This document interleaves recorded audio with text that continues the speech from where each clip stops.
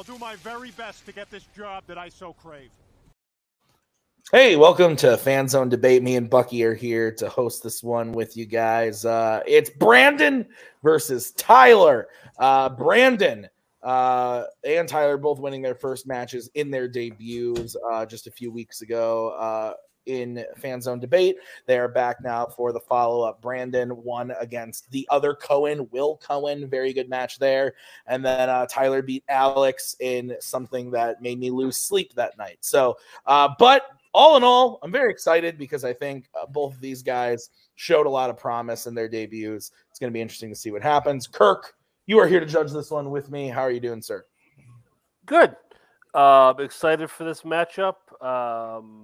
Just a lot on the line here, and again, these are two debaters who I think started to hit their groove late in their matches last time. So hopefully they've both kind of like built off that, and we'll see them take the next step here. All right, and Brian, you are here as always. How are you doing, sir? I'm doing pretty good. This is one of the few matches so far where I've seen all of their debates so far because I was here. I judged the debuts for them. Now I'm here to see them face each other. I will say Brandon's already got a deficit because he made me change my hat, but we'll go on from here.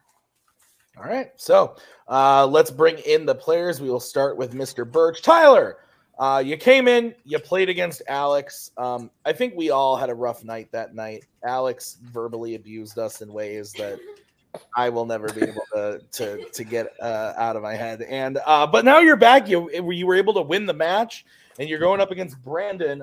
Did you see Brandon's match? How are you feeling going up against Brandon? Bucky's excited. Clearly, are you excited for this match? Yeah, I got to see some of the match. Seems like he did pretty well. So I'm excited to get to play against him. I see what he's about and see how we mesh together. I think it's gonna be really interesting. Hopefully I won't need therapy after this one like last time. But and then be a win just there. So there we go. There you go. Fair enough. And let's bring in Brandon. Brandon, I'm not gonna lie, I'm gonna be honest. You had probably my second favorite moment in a Fan Zone debate ever. Which was telling us all that Robert Redford fucking Glenn Close in The Natural is one of my all-time favorite moments now. I've been quoting it ever since it happened. But now you can't just get by on the giggles, Brandon. You got to be able to also. That's my shtick. And you're here to take on Tyler. Did you see Tyler's match? Are you excited to play Tyler? How are you feeling? Me watch other multiplex stuff? No, I didn't. I did not see. I'm going in blind. I don't want to know anything. No, I saw a little bit of it, actually. I'd be lying. But no, I'm excited. I know what I'm doing now, kinda-ish. So I'm excited to see how I can do with a little bit more prep this time. So I want to save it all for the match. Nothing else awesome. To say. All right. Well, let's thank you, Brian, for changing your hat. I don't want swaying any which way. Let's get into the match. This is how it's going to work. There are 4 questions that we are going to start with, prep questions that were drafted by the players, and then I gave them the questions. They gave me some answers, and they're going to debate the questions tonight before me and Bucky here this evening. So here's how it's going to go. They're each going to get a 1-minute opening, followed by a 5-minute freeform, followed by a 1-minute closing. At the end of that debate, Kirk, Brian, and I will write on our handy-dandy boards who we thought won the question. 2 out of 3 votes wins you the point, and the first person to 3 points wins the match. If we're tied out of the 4 prep questions, we will go to a bonus speed round question to decide the winner. Gentlemen, do you have any questions? Nope. All right, then let's get into it.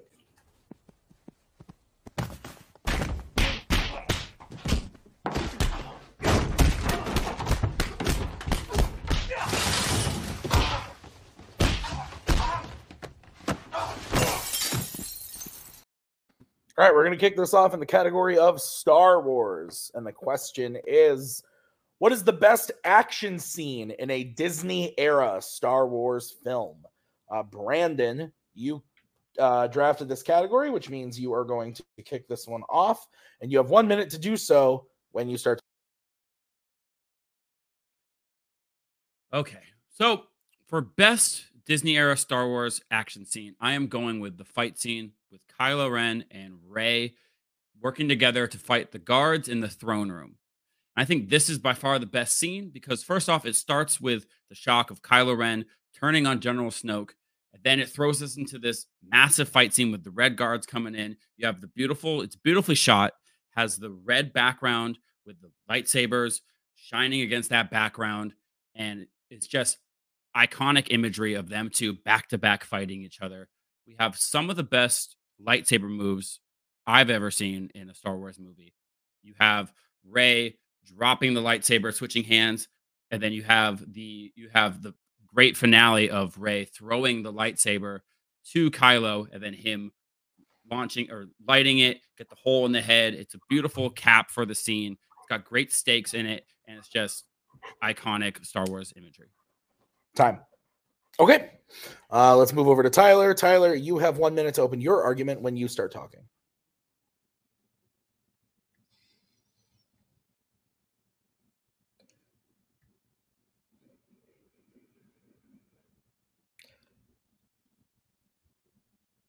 Think about the time when you feel like you're so close to getting a victory. You're so close to being able to finally achieve something, to get somewhere that you've always wanted to go.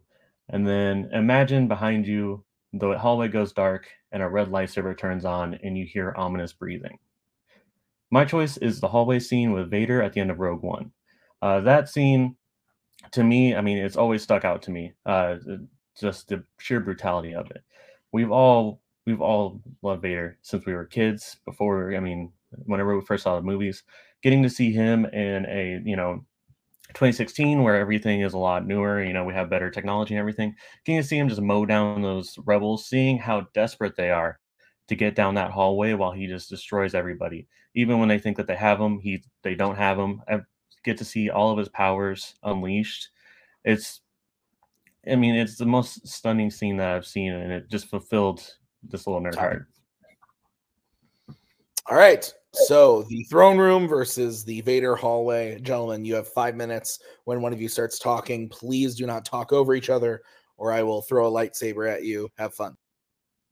So my problem with the Vader scene is you said that imagine that you think you have victory in your hands and then you have Vader behind you. But the problem with that is that as the viewer, we never once thought, oh, he's going to get these guys and get the plans and get out of there. The problem with that scene is a good action scene needs to have stakes. And that just didn't have it because we know how it ends. We know they get away. We know they get the plans to Princess Leia. And we know that the rest of the Star Wars happen. I mean, I could see that you think that it's going to be, what's predetermined. What I find so compelling about that scene is the fact that even though you know that is going to lead into the Tantive 4, there's still that part of you that feels like he's still going to be able to get those plans back, that the rebels aren't going to win, that he's going to be able to snatch it away. It's just such an awe-inspiring action scene that it's so brutal that you really think that it's just going to rewrite the whole timeline. That's just how powerful it is.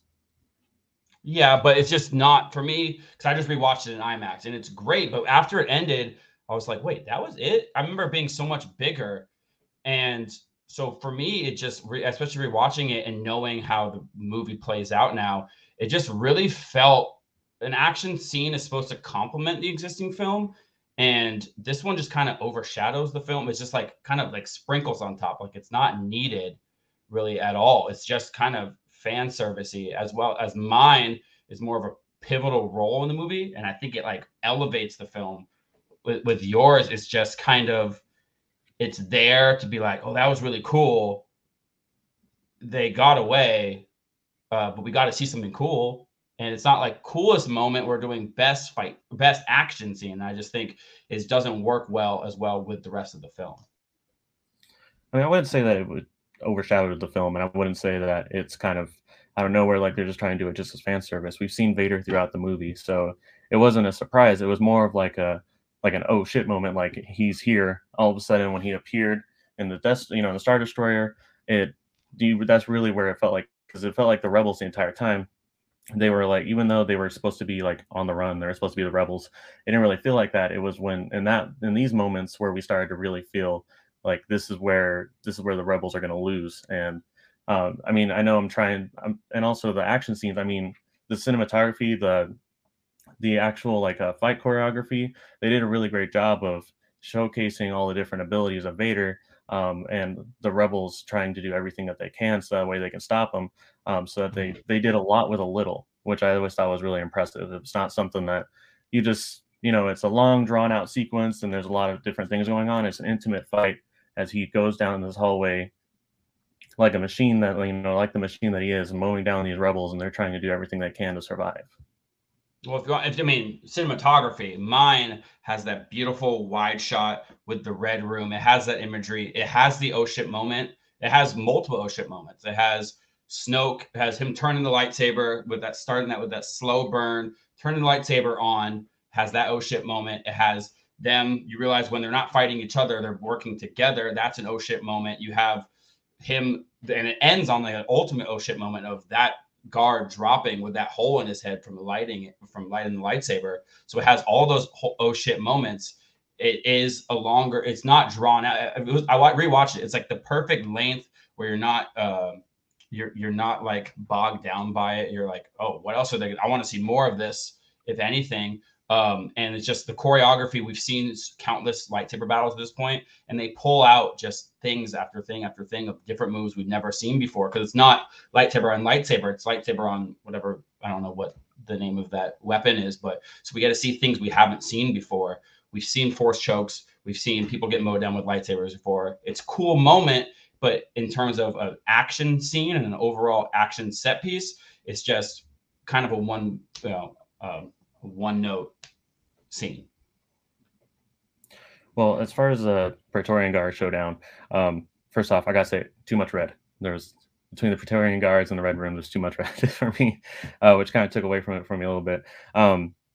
But honestly, like just starting out with like the Snoke killing, that never really vibed with me. It never felt like it was really like it was never like a pivotal moment.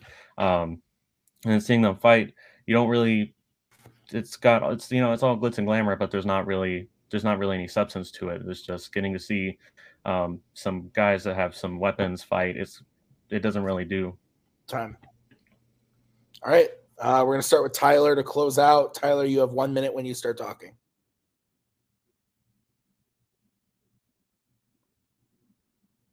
For me, I'm more of an old-fashioned guy. I like to see something well executed, something that's going to that sticks with you for a long time.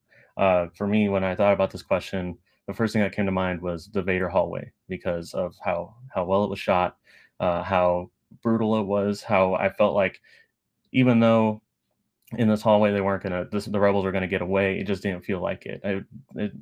It always stuck with me because of those moments. Praetorian showdown, it was it was flashy. There was some bright shiny lights, but there wasn't really that much to it, in my opinion. It just never really felt like there was a whole lot of substance. It started off with a twist that really was kind of weak, and it just kind of led into it just kind of led into like there was a lot of flashy moves, but there wasn't a whole lot behind it, and so like I said, too much red. I don't know.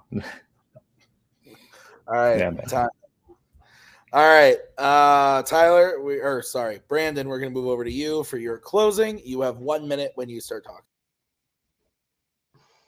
So we're talking best action scene in this new Disney trilogy. Now, I like to see an old-fashioned guy too, but we're in a new era. We need something new. We've seen all this before, so we need something that can elevate a lightsaber battle. And my scene elevates a lightsaber battle. We see moves we haven't seen before. We've seen team-ups we never expected. We have twists and turns in the fight scene. We have emotion after the fight scene. The Vader scene, for me, just doesn't work because an action scene, this is action scene, has to have stakes to it. It has to have tension to it.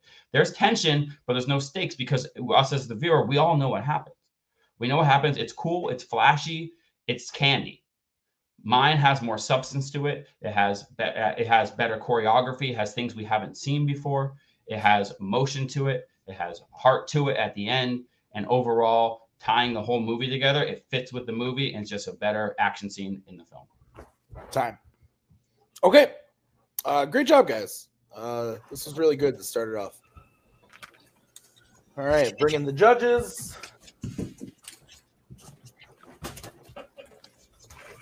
All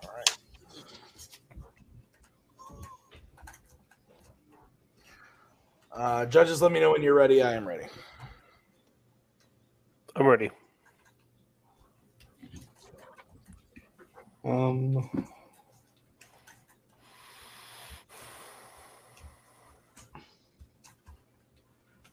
Okay.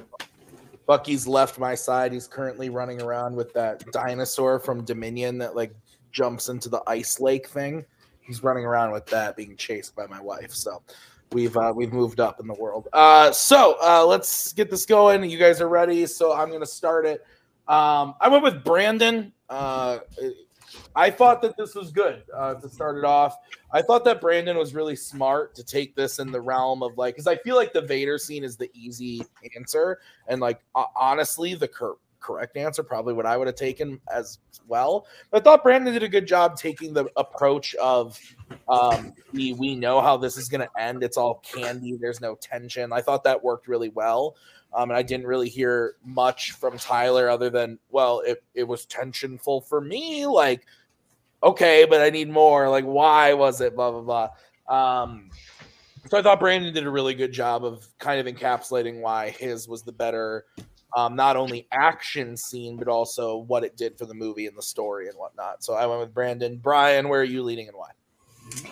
I thought it was a pretty good debate. I do think that they're better at talking about their own movies than attacking the others, because I thought the attacks on the other people's picks weren't as strong. Like things like too much red don't factor in for me. But I also disagree with Tim in that the whole thing about where he's like, there's no tension because you know how it turns out. Because if you take the movie on its own merit, like so, if say for instance if somebody's watching it chronologically, that's not a factor. You don't know how it ends. You don't know where the story is going. We're just saying that because that's what we know. So things like that didn't really affect my choice in the debate. In the end, I did actually end up going with Tyler. He just talked a little bit more about the brutality and the impressiveness of it. I do enjoy both of those scenes, but just squeaked it out for him. Okay. And Kirk, you're deciding this one. Yeah, in the end, I think they both picked probably the best two picks they could have picked as far as these movies go. But I also went with Brandon. Just because I've just listened, I think Brandon. I don't think any of them tore down the other movie or the other scene too much, but I think Brandon threw a lot of good points, and I just didn't hear enough from Tyler taking those down or giving enough about his scene to count, to knock Brandon's, or at least counter Brandon. So I think Brandon had a lot of ammunition in the gun there, and he fired it all off, and Tyler just couldn't defend on that one. So Brandon was my pick. All right. So Brandon wins the first point. We are going to move on to the second question. I do got to say, guys, you picked some good categories tonight. We've talked about Oscars and like best winning scores and soundtracks and all this shit. These are some good questions. There are some good categories. Yeah. And so the next one I'm also excited about: sci-fi Terminator. And the question is, who should direct the next Terminator movie? Specifically, it's got to be one who's never directed a Terminator movie before. So we're going to kick this off with Tyler. Tyler, you got 1 minute to open your argument when you start talking. So we all agree that Terminator needs a fresh start. Something that, is a little bit is organic with the franchise, but also is different enough that we get a taste for something new. The people that I think would be able to bring that to a Terminator movie is Radio Silence. Matt Bettinelli, Olpen, and Tyler Gillert. These two are the ones that did Ready or Not. They did the new Scream. For me, what I think that Terminator needs to do is they kind of need to get a little bit back to basics. And by that, I mean like more of a mystery, more of suspense, trying to talk about like, the remember in Terminator 2 when the T-1000 could have been anyone, or the other Terminators that could have been anyone. I feel like we never really got to, even though we got to see that a few times, we never got to truly we never got that true suspense, of like, who could it be? Could it be anyone, like, for real? And I think that these two could bring that to this movie. Time. Okay. Let's move over to Brandon. Brandon, you have 1 minute to open your argument when you start talking.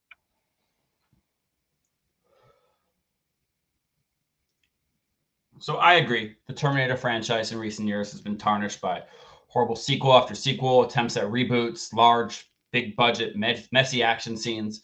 And I believe we also need to go back to basics. But for me, what made the series most memorable in the first place is just pure science fiction. Time travel, robots, technological corruption by these large corporations. And I think the perfect person to breathe life back into this movie, in this franchise, is Denis Villeneuve. Because look at what he's done already. He's done with Blade Runner, what he's done with Dune. He's taken some beloved, but also some struggling like Dune movies, and he's developed these amazing, rich environments. And with Terminator, he could make this apocalyptic wasteland look absolutely beautiful. He can delve deep into these concepts of time travel, of the government and corporations controlling us with technology. And I think he'd just be a fantastic choice. Time. Choice.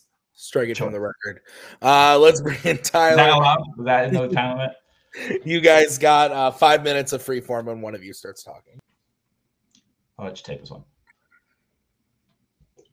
Yeah, I mean, I believe that sci-fi is important for the franchise as well. But I think that the reason why this franchise always stuck with people isn't so much the sweeping wastelands and the sci-fi, like, murder machines of the future, because let's look at Terminator Salvation. That didn't go over so well. I think that it mainly was the fact that it was this, this unstoppable force that we didn't know who it was, we didn't know what it was, and so we got to see it keep coming and coming, and they never knew what was going to happen, who was going to come first, who was going to attack first. And I think that the Radio Silence duo would be able to really capitalize on that, because they've a big part of what they do in their previous movies were subterfuge, not knowing who's who's on your side, who's not on your side, an unstoppable force like Ghostface. So I think that those aspects of Terminator are what we would need to get back to, and I think that they would be able to bring it. They would be able to bring Terminator back to what we would like it to see for a new audience. So my counter to, I just believe, I love their movies, but I just believe that their tone wouldn't be right for this. They're known for they have fun movies. Ready or Not, super fun movie. Scream Reboot, super fun movie. I just don't think that Terminator, they've tried to make these fun, over-the-top action movies, and I just don't. It's clearly not working. Yeah, we need to get back to suspense, and Denny is the master of suspense. He's the master of just diving deeper into horror. He can delve into the horror and the atmosphere and build that suspense through this atmosphere, through this world that he's built. I'm picturing kind of doing Salvation over, and apparently he was tagged for it, but doing Salvation over again, seeing Judgment Day, seeing this world that has just exploded, and looking at, just I just imagine the things flying through the air in these big, large shots. It's just, I love the Radio Silence guys. I just think that they're best in kind of a smaller setting, not these large scale movies, like something like Terminator. It just wouldn't work with me. It would just be, I mean, we don't need comedy in it.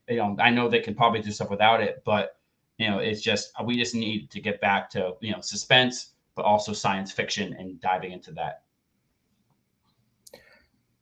Right, and they have done a lot of comedy in the past, and I believe that if you give them the chance to bring their own spin to it, they'd be able to provide it without having to do the comedy, because Scream has a lot of, other than the murder, had a lot of comedy in it. Ready or Not was meant to be a lot more fun movie, so if they're given the challenge of a movie that isn't as fun, I believe that they'd be able to bring that to it. As far as like Denny goes, I believe that like he's done great sci-fi in the past. The only thing is that I feel like with Terminator, there's a lot more action to it. It's more of a sci-fi action, and so it's not so much like high sci-fi, which is like what Dune is. Dune is a lot more high sci-fi, and Arrival and things like that. So that's always been more of his kind of sci-fi. So this, corporate world, this torn apart nuclear wasteland, these machines that are killing the humans, these giant armies and everything like that. I'm not sure that I don't believe that would really be his kind of wheelhouse for sci-fi. I think that he might try to elevate it to a point where it will lose itself from the franchise, which could end up, sinking the Terminator franchise again. Well, I mean, I disagree. Like you said, that it's not his wheelhouse. I think it's exactly his wheelhouse. I think we need some high sci-fi in this world. We've had all these big action movies. We don't need that anymore. The Terminator world's already ruined. We need somebody to kind of elevate it. So I think a slow burn kind of Terminator movie about, this corruption and robots taking over. We don't need these big action scenes. We could follow a small group of people trying to navigate through this world, through this wasteland. He's built, nobody does atmospheric wastelands like, would do like he does, like in Dune, or building this futuristic world with flying machines like he did in Blade Runner. I think Denis would be the perfect person to switch. We need to do something new. So I think let's dive into this sci-fi. Let's do a high sci-fi thing. There's so many concepts in those original movies when it comes to time travel and consequences and the government and corruption. There's all the sci-fi elements are there, and we need someone to dive into them. We don't need these explosions and these messy fight scenes anymore. Time. Sorry, Bucky's doing tricks now. Okay, we're gonna move to Brandon for his closing. You have 1 minute to close your argument when you start talking. So, find me someone who's seen one of the new Terminator movies.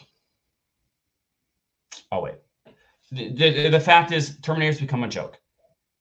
It became a joke since Terminator 3. I mean, it was fun after, I was excited for Salvation, and then from there it just went downhill. They've fallen off of what they're known for, and what they should go back to is pure, deep science fiction, rich science fiction, delving into those into time travel, into corruption, into the stakes of time travel, into just this apocalypse that is coming or is coming, depending on where this movie takes place.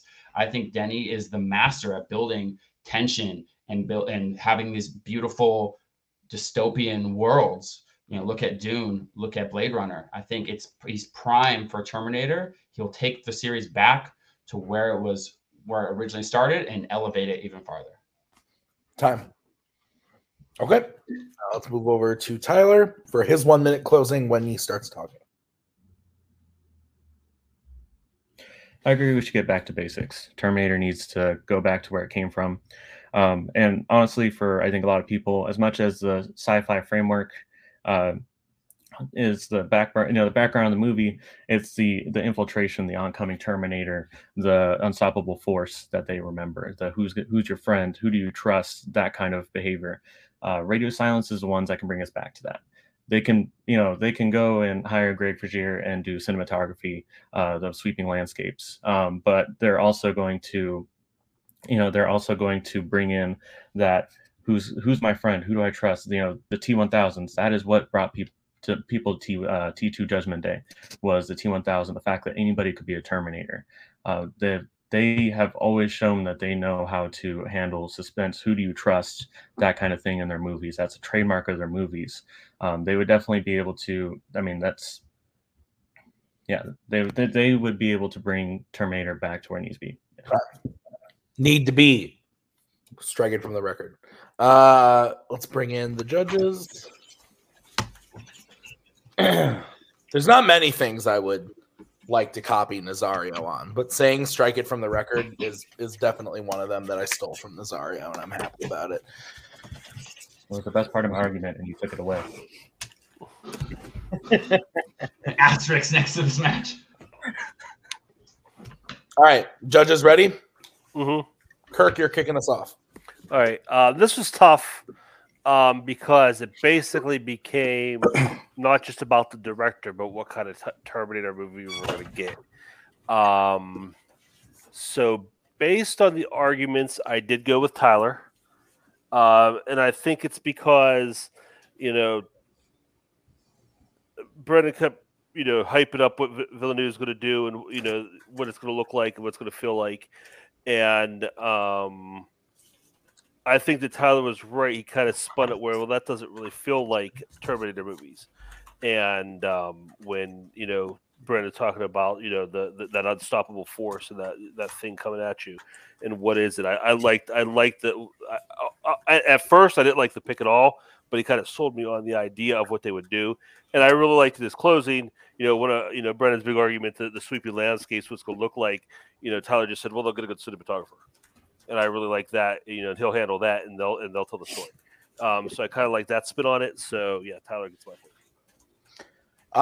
Yeah, I agree with Kirk in that it kind of became less about the director and more about the director and what kind of movie they were making. It almost became kind of like a pitch question at a certain point. And I kind of chose based off of the argument and based off of the fact that at the end of the day, I thought they were both really strong because I like the idea of Brandon's of being like, no, this let's make like something slow burn, something that they haven't done before, deep root this in science fiction type of thing. But at the end of the day, I also went with Tyler because I liked his pitch of the movie more, and I thought that his thing of like take these directors, the unstoppable force thing, like Kirk said, and I thought that he did a good job of taking down Villeneuve. Yeah, I thought this was really, really good, though. This was much closer than the last one. I thought the last one was close, though. Brian, your vote doesn't count. Where are you going and why? Once again, I'm the odd man out. I went with Brandon. I think early on, I wasn't sure that either one of these ideas was really resonating with me. Like you said, it kind of did turn into a pitch question, but that's actually where Brandon actually started pulling it out for me because while I didn't see him originally as a good fit for Terminator, he explained to me that the movie he envisions him making was the post-apocalyptic, the atmospheric wasteland, and that's the kind of thing that Denis does very well. I could totally picture that movie, and so I went Brandon. Yeah. All right, so we are tied up 1-1 as we get into the next question, which is going to be in the category of comedy, and the question is: what is the best comedic performance in a 2000s teen comedy? So Brandon, you are kicking this one off. You have 1 minute to open your argument when you start talking. So this was an easy question for me because is best comedic performance in a 2000s teen comedy. And for me, the ultimate 2000s teen comedy is Superbad. It is the movie made for teens, and it just defines what it's like to be a teenager in high school. And that movie is fronted and carried. He has an amazing side cast, but carried by Jonah Hill. And Jonah Hill's performance in that movie transcends time. I still quote that movie to this day. Flip it up with your waistband. It was like the first time I heard the Beatles. These are quotes that every day pop up in my everyday life. And, they're written by this script or whatever, but the way he delivers them, it's purely iconic. You couldn't go to a college party without seeing a guy, oh, that guy's like Seth. That guy's like Seth. He just brought life to this kind of asshole character that's been done before, but just brought it to a whole different level. And it's just, only one word, iconic. Time. Okay. Let's move over to Tyler for his opening. 1 minute when you start talking. So for my pick, I went unconventional. I was trying to think of someone, not so much a leading person, but someone who just maximized the amount of comedy when they were around. And I kept thinking about this one person from a 2000s comedy movie, and that was Gene from Wet Hot American Summer, played by Christopher Maloney. I remember watching Wet Hot American Summer, and I enjoyed every second of it. But every time Gene was on the screen, it was just so much better. Him arguing with a can of vegetables was spectacular. Just him constantly I mean, yelling at the campers whenever they asked him any kind of questions. You always enjoyed that. The montage where he teaches Coop how to the new way, where it ends up like with like dancing and all the like, I don't know, like a therapy group and stuff like that. It was very unconventional, but he really was able to maximize the humor in those moments. Time. Yeah. Strike it from the record. Okay, so 5-minute freeform when one of you guys starts talking. So the main difference between these two things is mine is a main character. You said you went unconventional route. Mine's a main character. And I think my character is in the whole movie and he carries the movie. You get to see him in all these different situations, while Gene is kind of just you mentioned his one thing. I wrote down can of vegetables. That's literally, he's a grumpy cook who deals with the can of vegetables. That's just shtick. For Jonah Hill's character, we get to see him in all these situations and see how he reacts in all these situations. We see him bring comedy to him awkwardly talking to girls, or him trying to get booze, or him talking to cops. Or you get to see him in all these situations, and Jonah Hill really elevates it, and he fits in all these moments, and he hits all the beats perfectly. I'm going to be honest with you. The fact that you say that, like, Gene's one thing is the can of vegetables. Jonah Hill's character in Superbad, his whole thing is dick jokes. He spends the entire time making dick jokes, and that's like his entire character revolves around that. So, you know, it can be funny for some people, but if you don't really enjoy dick jokes, then it's going to be a really hard time for you to get a lot of comedy out of what he's saying. And with Gene, like, there's a lot more that's going on there. You know, sometimes it's a little bit stuff that you have to think about a little bit more, but like him always talking about like him coming to terms with who he is, like he always does that in a comedy way. Every time he says something, he ends it off with like, I'm going to go fondle my sweaters or something like that. You get to see like it's very off the wall. You're not really sure what you're going to get, and you're not really sure how it's going to pay off. And then you find out it pays off by him, you know, finally embracing who he is and humping a fridge. I mean, I think that there's more of a journey there than just like the can of vegetables, like you said with Jonah Hill. So I don't think that they're not defined by they shouldn't be defined by this one thing.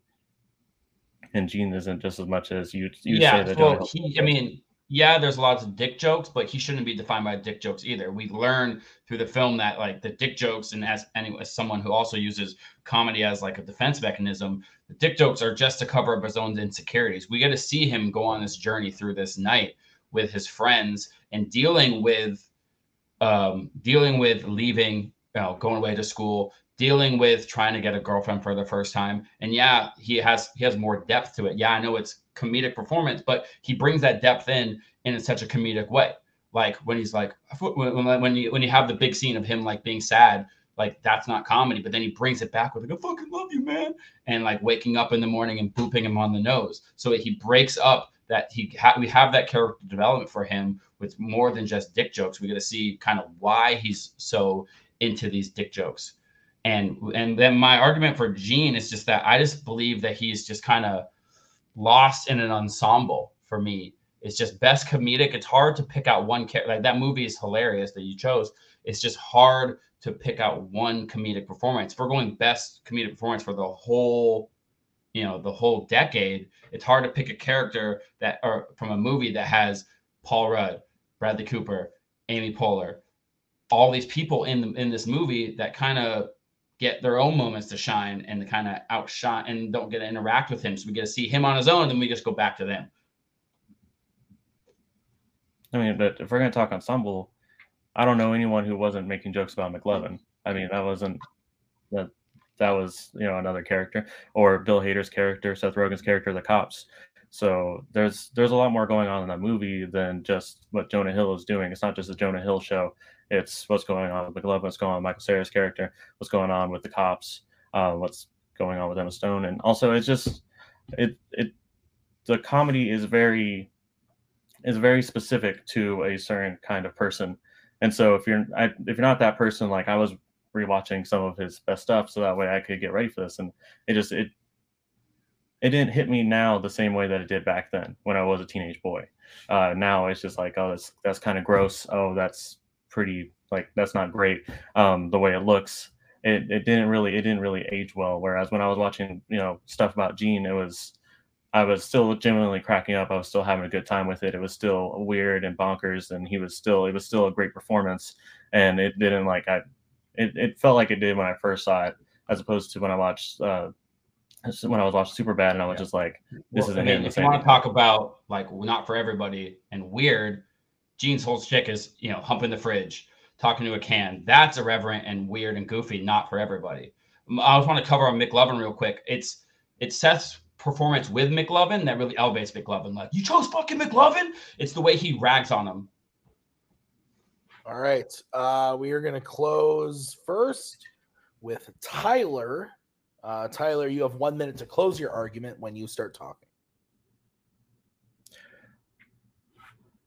Like I said before, Jonah Hill's character, I think he defined the 2000s for a very specific kind of person, not so much for a wide group of people. Gene, on the other hand, like he spends the entire movie in all these different situations, all these different forms of comedy.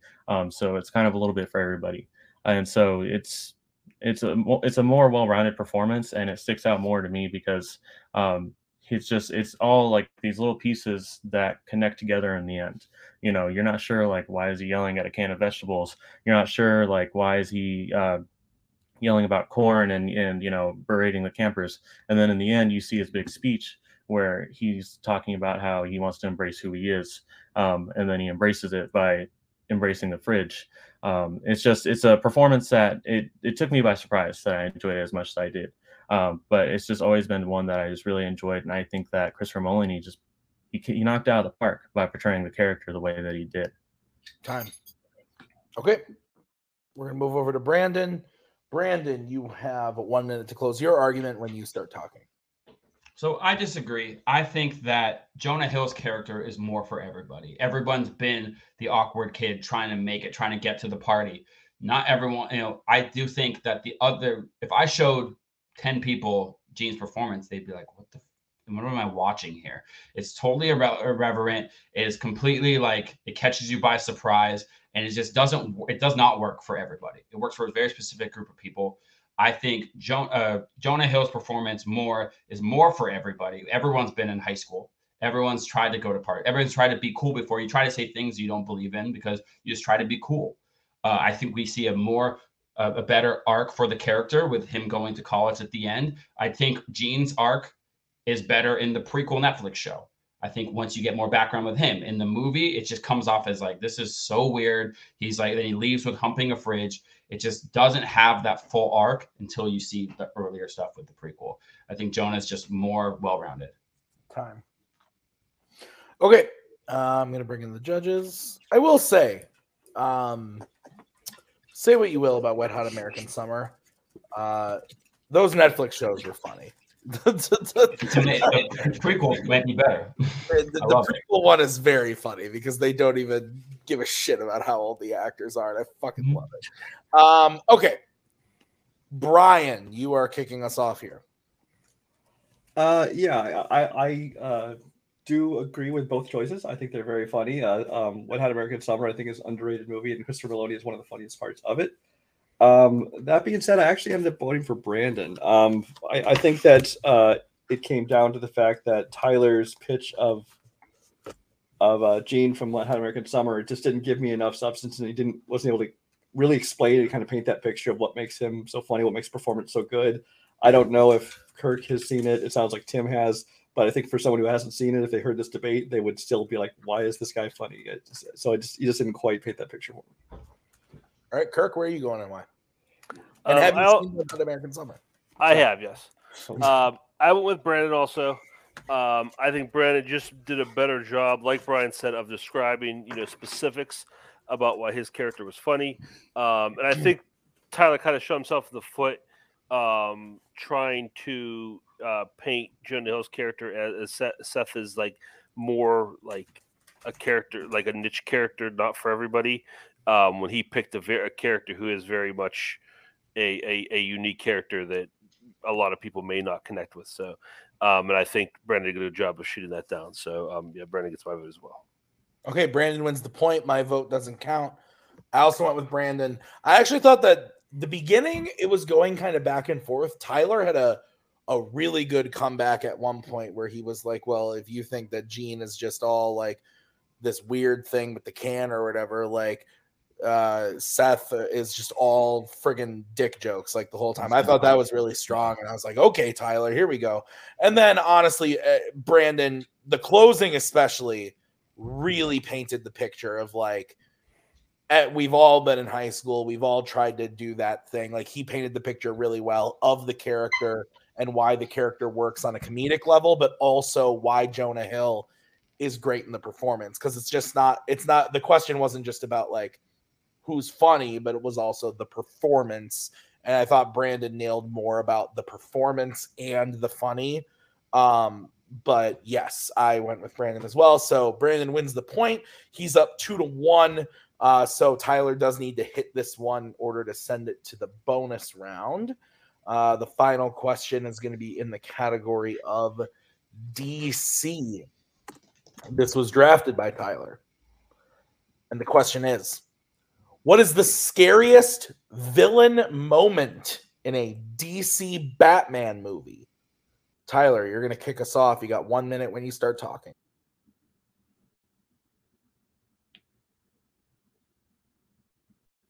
So I'm going to go with a moment that stuck out to me. Probably, I mean, to this day, like it's still a moment that I constantly think about and how well it was done. And that's the mayor's murder by the Riddler in the beginning of the Batman. As a cold open, it's no holds barred, one of the best ones. The fact that you not only does it play out at the beginning, like you're Batman, you're watching Gotham, and then you're watching the mayor, and you're like, what's happening? And then you start to slowly realize it's the Riddler.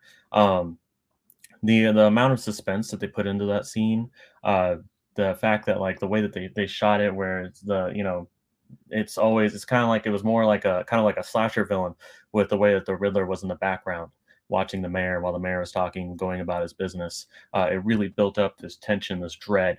And then right when it got up to the point where you're like, I can't take this anymore, it erupted and he killed him. Time. Killed him. That's the way to end the opening. Let's go to Brandon. Brandon, you got 1 minute when you start talking. Okay. So when talking about scariest moments in any superhero film, not even just Batman, the conversation always ends up back to Heath Ledger's Joker. He gives one of the greatest villain performances in all of film history. And he does this while being menacing, calculating, humorous at sometimes, but like just most importantly, downright terrifying.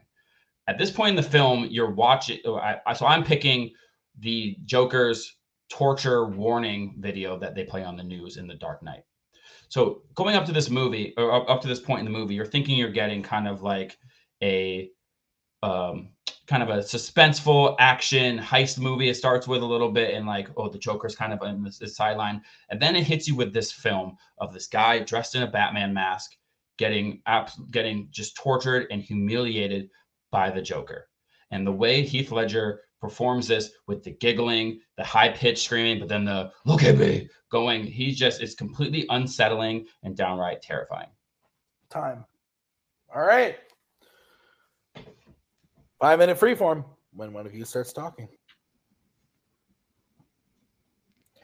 So for me, I mean, the reason why the Riddler one is scary, and it's like for this one, it's the suddenness. I mean, it's the fact that it's the first thing that you see. You're not really you don't know anything about the Riddler yet. It's all a mystery. You don't know what kind of character you're going to get. You didn't even realize it was Riddler until it was too late. The mayor was dead. And also it just perfectly encapsulated the character that we were going to be getting. You said cold and calculating. That's Riddler, but also those moments of passion, those moments of anger, where he killed the mayor. It shows you the blueprint of the character that you're going to be getting for the rest of the film. And for me, I mean, that's what stuck with me, because that was the trademark of the entire movie. And so that's what made it so scary beyond, obviously the murder. So what pushes it for me is you talk about its character, its villain, scariest moment with a villain and you get that scary moment, but he's barely in the shot. Like he's kind of in the darkness, and like you have that building tension.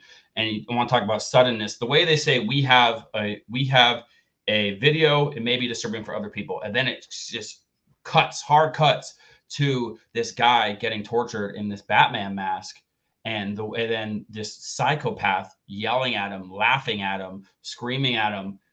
It's just completely unsettling. It really connects you to who this villain is. You're like, oh, this guy is fucking crazy.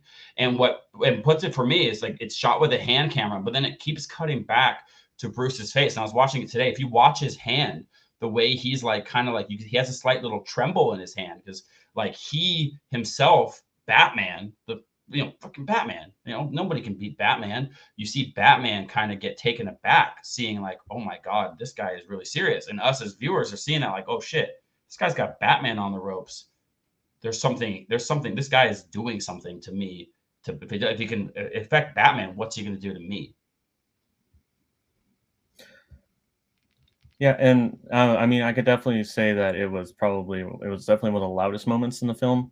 For me, I think that there was a lot going on in that, and I think that can be scary for some people.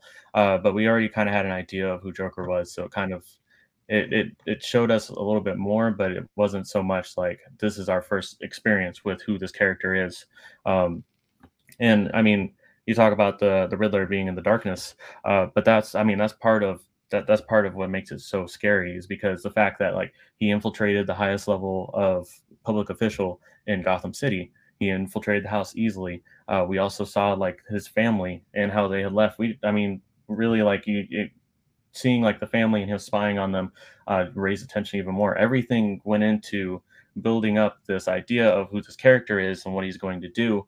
And the fact that they did less is more, I think, is what led to it being scarier. With the Joker, he's always in your face. It's always everything's going on. There's a lot of stuff, a lot of things hitting you at once.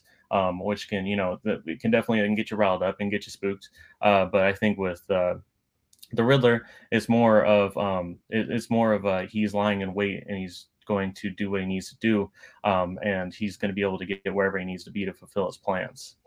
Yeah, it's definitely. I mean, it's psychological. It's thrilling, but I don't find it all that scary. You say it's all in your face. I mean, he spends most of the scene behind the camera, and then at the very end you get this close-up on a clown's face, which first off, many people in this world are terrified of clowns, so you get this close-up on his face. He said, you talk about stakes. He says he's going to kill, he's vilifying Batman in this trying to turn people against Batman, and he says he's going to murder more. So you have the threat of him killing more people. That is just like, it's not just scary in that moment. You're like, oh shit, she's going to do other things in this movie. I'm terrified of what's to come in this thing. In yours, it's just, yeah, it's spooky. It has, it's darkness, but you don't really get to connect with like being terrified of that character. You're terrified kind of about just like anybody be behind me, but you're not really terrified of the Joker himself, of the Riddler himself. But just that close up on the Joker's face is just absolutely jarring and terrifying when you get that, and you get the scars and the way he's doing his giggly laughing, but then also like being super sinister, and the happy and the unsettlingness is just, again, like you can't, how do you scare Batman? You scared Batman. That scares me.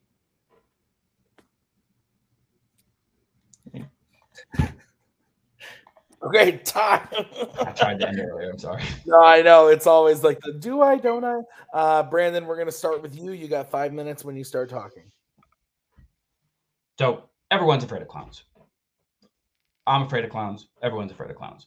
But there's one clown that stands out as being the scariest, and that is the Joker. He is a psychopath, murderer, and he terrorizes Gotham City.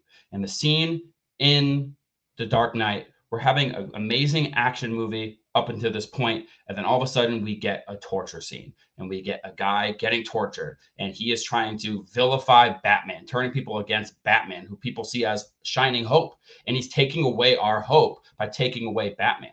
He's making Batman the bad guy. So how are we supposed to survive in this world without Batman? And seeing how Bruce himself has a little tremble in his eye, and you're like, oh no, he's gonna lose this because Batman himself is scared. If Batman can't beat him, then how am I going to stand a chance? This guy's going to pick off all these other people, and you get this unsettlingness with him laughing and then swear to me or look at me, wrong gravelly voice, look at me, and then going back to the laughing and laughing at the end while he's getting tortured and screams. All right, let's go over to Tyler. Tyler, 5-minute freeform. Jesus, Hell yeah. 1 minute closing. No, not hell yeah. 1 minute closing when you start talking. I don't normally mention my opponents when I do anything, but I gotta say the scariest clown is Pennywise. It's not the Joker. But anyway, I think here something we need to remember is that scariest comes in a lot of different forms. You can do like the Joker where it was loud, it was chaotic, but it was just kind of everywhere all at once, and it overwhelms your senses and you get confused. Or you could do the Riddler, who lies in wait, who waits for the perfect moment, who could be right behind you right now. And you wouldn't even know it, who can get anywhere he needs to get to be able to do his plan. He specifically targets the mayor, the highest person, the highest level. The fact that the suspense just keeps building and building and building and building and building. It just constantly ratchets up the fear. And then finally, he doesn't go and kill the mayor in a quiet. He doesn't do it quietly. No, he doesn't come behind with like a wire or anything like that. He comes from behind and he brains them. And he just goes ahead and he kills them. And it's so sudden and it's contrasts so much. All right. Let's bring in the judges.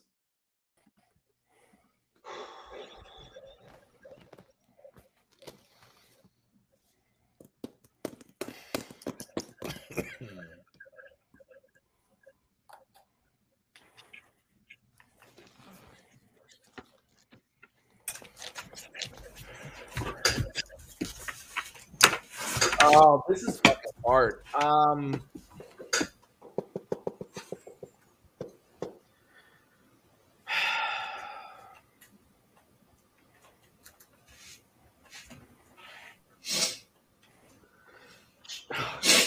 Okay, and I get to go first. This sucks. All right. Are you guys ready? Yep. Mhm. Okay, maybe I'm being over dramatic. I thought this was really close. I really wanted Brandon to say, Kirk, maybe you can correct me if I'm wrong, as a judge / player who plays this a lot. I really wanted to jump in and make like a joke as a player. And I really wanted to be like, the scariest thing about the Batman is the runtime, but but this was really, really close for me. Honestly, I thought they both brought up really good points about both scenes. I think that these are two very correct choices. They both kind of presented in a way where I understood what was scary about each one. A lot of their pros and cons like canceled each other out. It's really tough. I went with Tyler. Tyler's closing where he talked about how you don't like, he's cold, calculated. He's behind you. You don't know if he's going to be there. And then all of a sudden he murders you in the most violent and loud way possible. Like, he painted the picture to me of like why the Riddler is scary in that moment of the movie.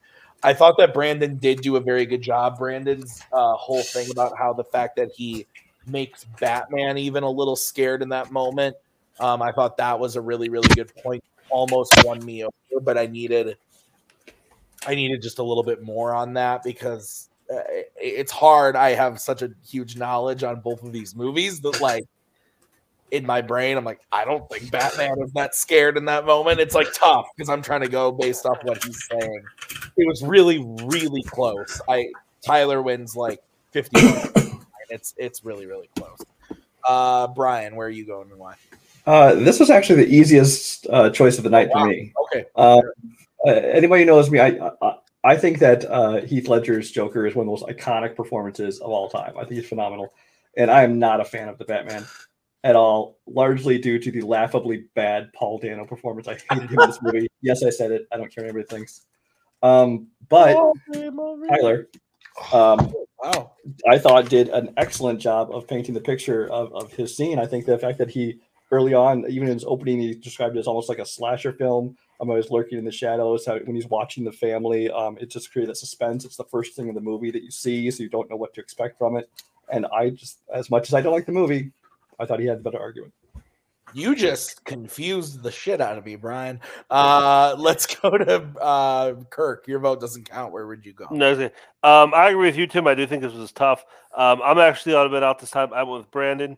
I thought, like I said, they both did a really good job of describing their scene and why it's scary. One of it for me is Brandon talks a lot about context, about knowing that, like, you know, it's not just scary with the imagery and in the moment, but you understand the stakes and set it up, and it makes the rest of the movie, you know, it's scary for what's to come. Where with in the moment with the Riddler, you don't know who he is, or it's scary to look at, but there's real no context in the moment.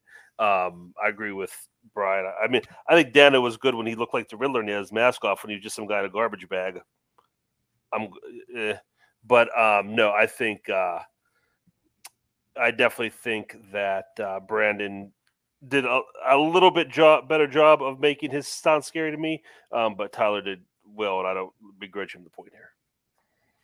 Okay. All right, so we are all tied up. This means we're moving on to the bonus question. This is going to be new for both of these players, so I'm going to explain it right here. So basically what's going to happen, guys, is as follows. I am going to say a question. I am then going to repeat the question. After I have repeated the question a second time, you guys can answer it. You can Google, you can use the interwebs if you feel so needed. Once one person has said their answer, that person is going to go first. The second person to answer will go second. So whoever goes first will get 45 seconds. Then the second player will get 45 seconds. Then we go back to the first player for a 30-second turn. The second player will then get a 30-second turn. You can use your time however you want. And again, I got this category and question by randomizing fandom and Warzone, and then randomizing the categories within the side that was randomized. So completely random. No back and forth? Nope, no back and forth at all. Okay. So it's just a 45, 30 for each of you. Okay. Any questions about how this is going to work? Nope. Okay. So the side of Fan Zone that was randomized was Warzone. The category was Action Adventure. And your question is, what is the best non-fandom action film of the 21st century? Oh, I'm sorry, action sequel. Action sequel is what it is. I left out the word sequel. What is the best non-fandom action sequel of the 21st century? I'll take Mad Max Fury Road. Okay. I'm going to go with John Wick Parabellum. All right. So John Wick Chapter 3 Parabellum versus Mad Max Fury Road. I'm going to stay on screen, gentlemen, for this to give you guys your 10-second counts. Like I said, you're going to have 45 seconds. We're going to start with Brandon. Brandon, you have 45 seconds to open your argument when you start talking. Okay, so best non-fandom sequel, action sequel of the 21st century has to be Mad Max Fury Road. A sequel needs to be bigger, louder, deeper than the movie that follows it. It needs to one-up movie, especially action movies that have so much in each movie. It needs something to stand out from the rest. And Mad Max Fury Road is a movie that we really didn't need, but the world is a much better place for it. And it is one of now, not one of the best sequels of all time, one of the best action movies of all time.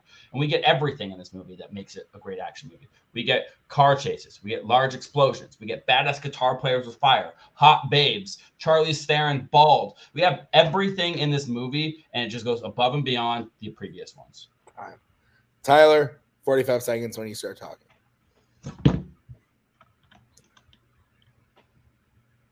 So I was thinking the same thing too. Sequel that elevates what made the original so great. And for me, best non-fandom 21st century action sequel is John Wick Chapter 3 Parabellum.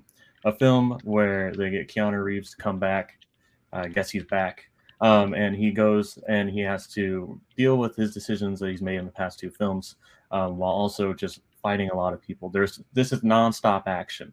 It's the fight choreography is amazing. The story, him having people turn their back on him for his actions, seeing him try to figure out, seeing them build this world that we didn't realize was even that we saw so little of, seeing him expand this as he has to because he's excommunicado. Time. Brandon, 30 seconds when you start talking. Okay. Mad Max Fury Road is also a movie that it really expands on the world that we knew, the Mad Max world, and we see. If he picked John Wick 2, I'd maybe, the fact when he said Parabellum, I had to kind of remind myself which one that is. I think the John Wick sequels kind of meld together. And the only thing that kind of stood out for this one that takes away from the other one is the wacky stuff when he went up in the desert and he's suddenly Indiana Jones. I think that stuff is super messy. I think some of the stuff with Halle Berry is super messy and just doesn't work as well as the previous 2. Time. Tyler, 30 seconds when you start talking.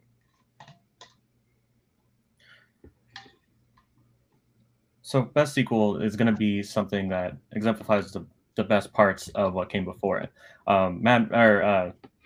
John Wick, what came before it that was best was the world building and the action. And that's what this movie has in spades. You see them expand the world more. You see more about who John was before. You get to see more about what exactly the high table is. And also you see him get to fight. You get to see him fight more people. You get to see him get pushed to his limits. You get to see how is he going to survive. And it's just a very action-y movie. Time. Okay.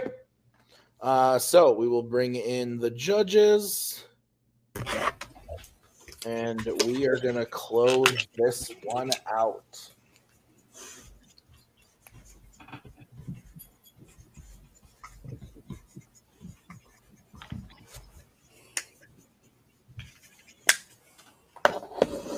Okay. Kirk, I believe you are kicking this one off. Yes. It was close. You could tell this was the first time they both did speed round because I don't think their time management was great. Agreed. But I think by the second half, they were kind of starting. The second round, they were starting to get what was going on. I think they both did a good job of starting to build up their movies. It was about a lot of offense. Only saw defense and attacks mostly from one person, and that was Brandon. I think Brandon had some good takedowns when he mentioned that the John Wick sequels kind of blend together. Which one is which, and the weaker stuff is in Parabellum, and it was kind of reinforced when the stuff that Tyler talked about in his second half there could have basically applied to either sequel. So Brandon gets the point for me. Okay. Yeah, like I alluded to earlier, don't know if that'll be cut out or not because I don't remember when I said it. But when I write these bonus questions that are meant to be questions where you can kind of think of a few things right off the top of your head, Mad Max Fury Road and either of the John Wick sequels were the ones that came to my head right away. So I'm glad that's what happened. Yeah, I thought that this was good. I thought that Brandon's takedown of the sequels kind of blend together was actually kind of weak because he said if you had picked the second one, great, but the sequels blend together. I'm like, well, that doesn't really make any sense because whatever. And so I thought that was kind of a weird point. And I thought that Tyler's point about bringing that he agreed with Brandon, yeah, you want to expand and everything. And the world building and the action is what people love from the first one. So we have that in spades. And the third one, I thought that was really strong. But at the end of the day, I did go with Brandon because I thought that Kirk is gone. Fine. I think he's pissed, even though he also voted for Brandon. I did go with Brandon because I did think that Tyler's lack of attack against Fury Road was a huge detriment. I didn't hear anything about why Fury Road isn't great. So I did hear some negatives about Parabellum, even though I thought Tyler did a decent job kind of pushing back on that. It wasn't enough when I didn't hear any pushback from Mad Max whatsoever. So Brandon does win the point. Brian, where would you have gone and won? Yeah, this is one of those with a speed round. You got to kind of figure out how to balance your time between, like, having enough time, enough support of your own and attacking the other person's. I didn't hear a whole lot of attacks from them. I think when I heard the question, my first thought, honestly, was Mad Max Fury Road. I think it's the correct answer, as much as I love John Wick, but I judge by the debates. However, in this case, it still went to Brandon. All right, so that means your winner is Brandon Cohen. We're going to start by talking to Tyler. Tyler, really great match. Performance, in my opinion, even though you won your last match, wildly improved in this. You did great tonight, man. How are you feeling? I'm feeling okay. Honestly, I just didn't want to get knocked out. So going to the bonus question, I think was a win in itself. And honestly, Brandon played great. I think I did pretty well. I can tell, like, I know where I messed up. Like, picking Gene, it seemed right at the time, and then, like, I was trying to come up with arguments for it, and I was like, okay, maybe this wasn't the best character to fight against Jonah Hill and Superbad, the movie that defined, like, middle school years. And then in the speed round, time management, I think it was I'm just not used to the format, and all of a sudden I was out of time before I could say, because I had, like, this whole whole attack on Mad Max, which as soon as he said that, I was like, it's over anyway. But I already had, like, a whole idea of what I was going to say about Mad Max, but then all of a sudden time was over and I didn't get a chance to.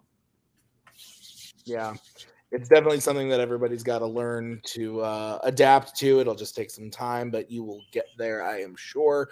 Tyler, this does mean that your season is over, but like I said, I think you did really well in your first couple matches, and I'm excited to have you back. Is there anybody that you want to play when you come back? I'm not sure. I'm not really sure who's in this. Is it Kirk? Do you want to play Kirk? No, Who would like to debate against a can of vegetables? Kirk clearly already hates me. He before I even got to say my concede the match. He just was like, "Nope, I'm out here." I heard the result. I don't need to hear Tyler go blah, blah boo hoo. No, I don't know. Yeah, I mean, just anybody. I love talking about movies and trying to figure out the answers to these questions, and I always come up with very different answers than I expect. So I'm down for any challenge. Dope. Awesome, Tyler. Thank you. You played great. We will see you next time as we bring in Brandon. Brandon, great match. I thought you did really well last time, and I think you got even stronger here today. You are moving on in this little bracket that we have going on, this title picture. How are you feeling, sir? I obviously feel great. My preparation did feel better going into this match, but that one all went out the door when Tyler started speaking. I think our styles completely clash with each other, and he's like the perfect counter for my loud obnoxiousness and the way he's kind of soft spoken and just kind of straight to the point. And like, it really did kind of shake me a little bit in the beginning when he first started speaking. I was like, oh God. And then I had to kind of keep talking more and kind of talk myself into a corner a few times because felt like I needed to talk more. Sorry, the chat. But no, obviously I feel great. This was a blast. This was a lot of fun. And I wish I kind of, again, when you said like time management, I mean, I won the point, but still felt like, I should have done like more like point attack, kind of doing like a little hybrid style there. So for next time, if it gets to that point, I think I'll be a little bit more prepared. Yeah, so Brandon, you are moving on. You are going to be playing the winner. You're actually moving, to be honest, you're moving on to a number one contenders match already. And you're going to be playing the winner of Brooklyn Vale and Bill Carriola. Now, a couple questions for you. One, do you know who either of those people are? And two, who do you want to play more? I'm in a fantasy baseball league with Brooklyn. So definitely know who that. And then I played with Bill before. So haven't seen Brooklyn play though. I haven't seen Bill play this, but I've seen his personality. So I can imagine how good he would do at this. It doesn't matter. Again, at the end of the day, like as long as my preparation is complete and I, am able to kind of foresee my opponent and what counterpoints they can make, I think I can be victorious. Awesome. All right. Well, we'll find out who you're going to play soon in a couple weeks here. Brandon, looking forward to seeing you in the next match. Thank you, sir. Let's get final thoughts tonight from Kirk. Kirk, Final thoughts on the match? Yeah, I think they both did good. I think they both showed improvement from their first match. Brandon, obviously, especially, a little more experience under his belt, learning, the ins and outs of it more, it seems like. So I think either one he plays, Bill and Brooklyn, I think, on paper, were probably the two favorites to go all the way in this. But I think he's going to give either one of them a good run for the money. Yeah. And Brian, final thoughts from you? Yeah, I mean, I enjoyed the debate. I always like when they go to the bonus question because that just means it's been close. It's not, a lopsided one-sided affair can be kind of boring. I would like to take some points back away from Tyler, though, for describing Superbad as defining his middle school years, because it just reminds me how very, very old I am. So, yeah. That's fair. Yeah, I liked it earlier when they said that. I forget which one of them said it, but I think it was Tyler when he said, we've all seen Darth Vader from when we were kids, or whenever you saw that movie. And I was like, is this a jab at Brian and Kirk? Is this a jab at them? But anyway, great match. I thought they both did great. So thank you guys for being a part of this one. Thank you to Brian and Kirk for managing. Jesus Christ. For judging, and thank you to Brandon and Tyler for playing. We will see you guys in 2 weeks, I believe, for the next match, which is going to be Brooklyn versus Bill. Other stuff coming up on the docket. We got Nazario taking on Caleb, Coho, which is going to be just a disaster, and then Jacoby Bancroft is going to be back to take on Cody Newberry, which is also going to be a disaster. So thank you guys so much for watching. We'll see you guys real soon with the next one. Until then, bye. There we go. Thank you very much. Please come again. We have a lot more groceries.